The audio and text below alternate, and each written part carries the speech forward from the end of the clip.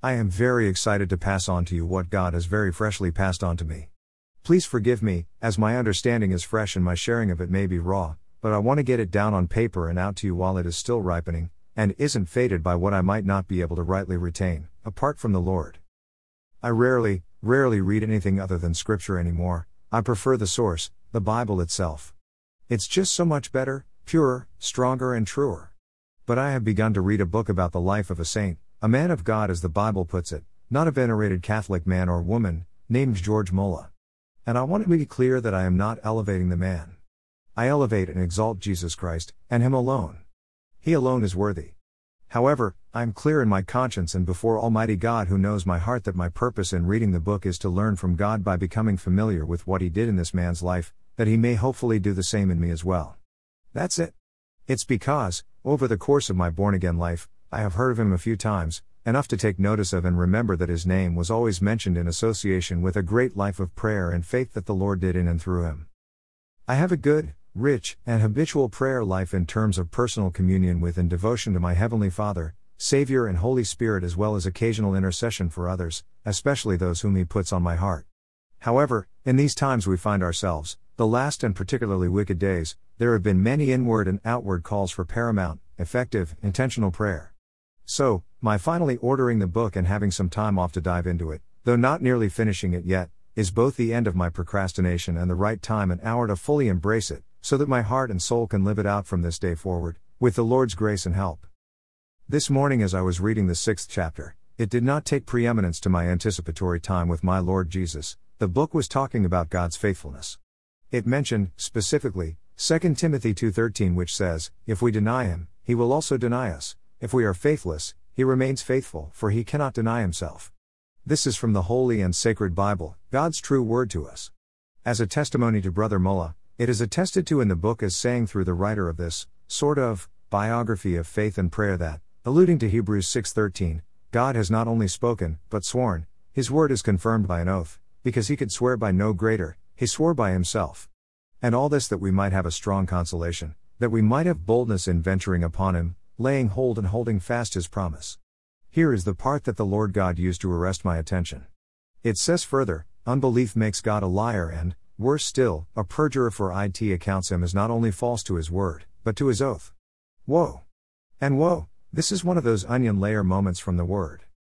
By this time, my wife was sitting on the couch, not far from me in my chair, diving into some intercessory prayer work that the Spirit of God has recently called her deeper into, although she was already quite good at it. I read it aloud to her and she asked me to repeat it. Immediately, the Lord explained to both of us simultaneously but through my mouth, what this truly meant and what great significance it has. Once again, while fresh and raw, let me try to explain it to you. Lord God, I give and surrender my mind, hand and tongue to You. I barely know it myself, and even if I did fully comprehend it, it came from You. Again, from Jehovah to Mullah, to the writer of the book, to me and to you, it says, unbelief makes God a liar and, worse still, a perjurer, for it accounts Him as not only false to His word, but to His oath. What does this mean? I color-coded it in hopes it would solidify the pairing of the two sets of words in your mind. First of all, many people would equate lying with perjuring, in other words, that they mean exactly the same thing. That's not quite true. They are very similar, but there is an important nuance that sets them apart, and we need to understand it, as it relates perfectly to Almighty God's nature, unblemished character and faithfulness. A lie is an untrue statement, simply stated. Anyone and everyone can and does lie, both intentionally and unintentionally. God can and doesn't, ever. It is impossible for Him to do so, Hebrews 6:18, 1 John 1:5. It is a common occurrence for man and happens in the world every day. But in the courtroom where you must swear, vow, make a covenant and take an oath in front of a judge, jury, court officers, attorneys, and while putting your hand on the Bible, no coincidence, and raising your right hand in the air as a testimony to the validity and accuracy of your witness, in this setting a lie takes on a whole other meaning. The bar, in effect, has been raised. There are no longer any of what the world would like to consider as shades of gray. Everything is either black or white, true or false. And if your testimony is found to be false and unreliable, it is called perjury, lying under oath. According to the website www.criminaldefenselawyer.com, a person convicted of perjury under federal law may face up to 5 years in prison and fines. The punishment for perjury under state law varies from state to state, but perjury is a felony, a crime, more serious than a misdemeanor, and carries a possible prison sentence of at least 1 year, plus fines and probation. This takes the seriousness of lying to a whole other level as well, and it should. A court of law is the pinnacle of justice for mankind, in the natural sense.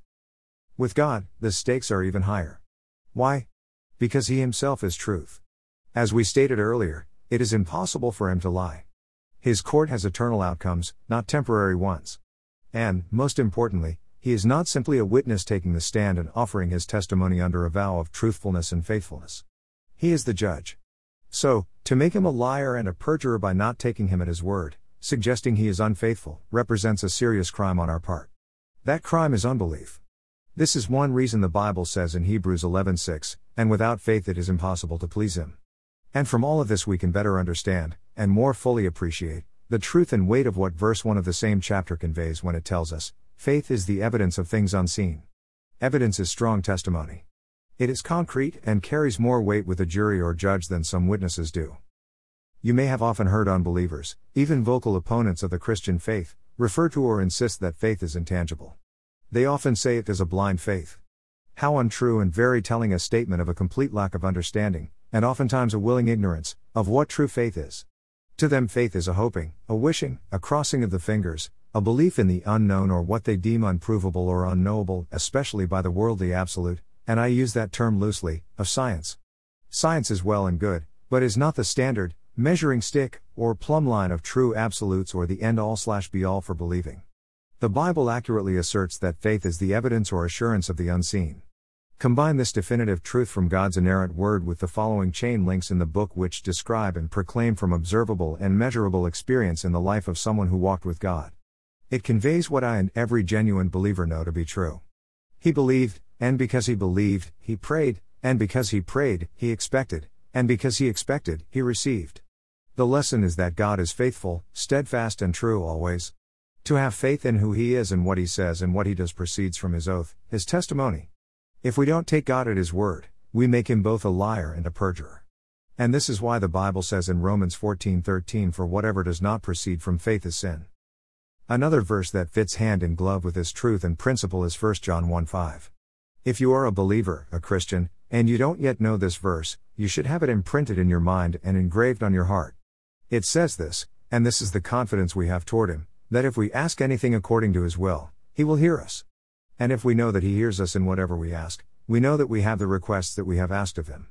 Since the Father is faithful and true, and to say or believe otherwise is to make Him not only a liar, but a perjurer, then rather than doubt the validity of the Bible, we should approach it as both absolutely truthful and completely authoritative. Don't approach your dealings with Him from unbelief, as if He can't be trusted, but from belief. Otherwise, there can be no relationship. And any and all kinds of associations are, at least initially, based on a measure of trust. They have to be, or else we're dead in the water. Don't approach the one true God, the Creator of all things, the Author of life, the Savior and Redeemer of the human soul who formed you and gave you the breath of life and who sustains you from moment to moment, as though what He says isn't true or that He isn't worthy of our utmost confidence. Search your heart honestly and vulnerably to find out the motive, the real reason for your unbelief, and confess it. As a newborn baby comes into the world completely dependent upon those who have been charged and blessed with nurturing, feeding, caring for and protecting him or her, so we too must be completely dependent upon our Heavenly Father to care for us. Can you imagine coming into this world and not entrusting yourself to those who love you and played a part in your birth? What would you do? Where would you go? Would you fend for yourself? Of course not. Then why intentionally attempt to live your life without the unconditional love, protection, guidance, grace, provision and providence of your Maker, fully reliant upon Him and with full certitude in Him?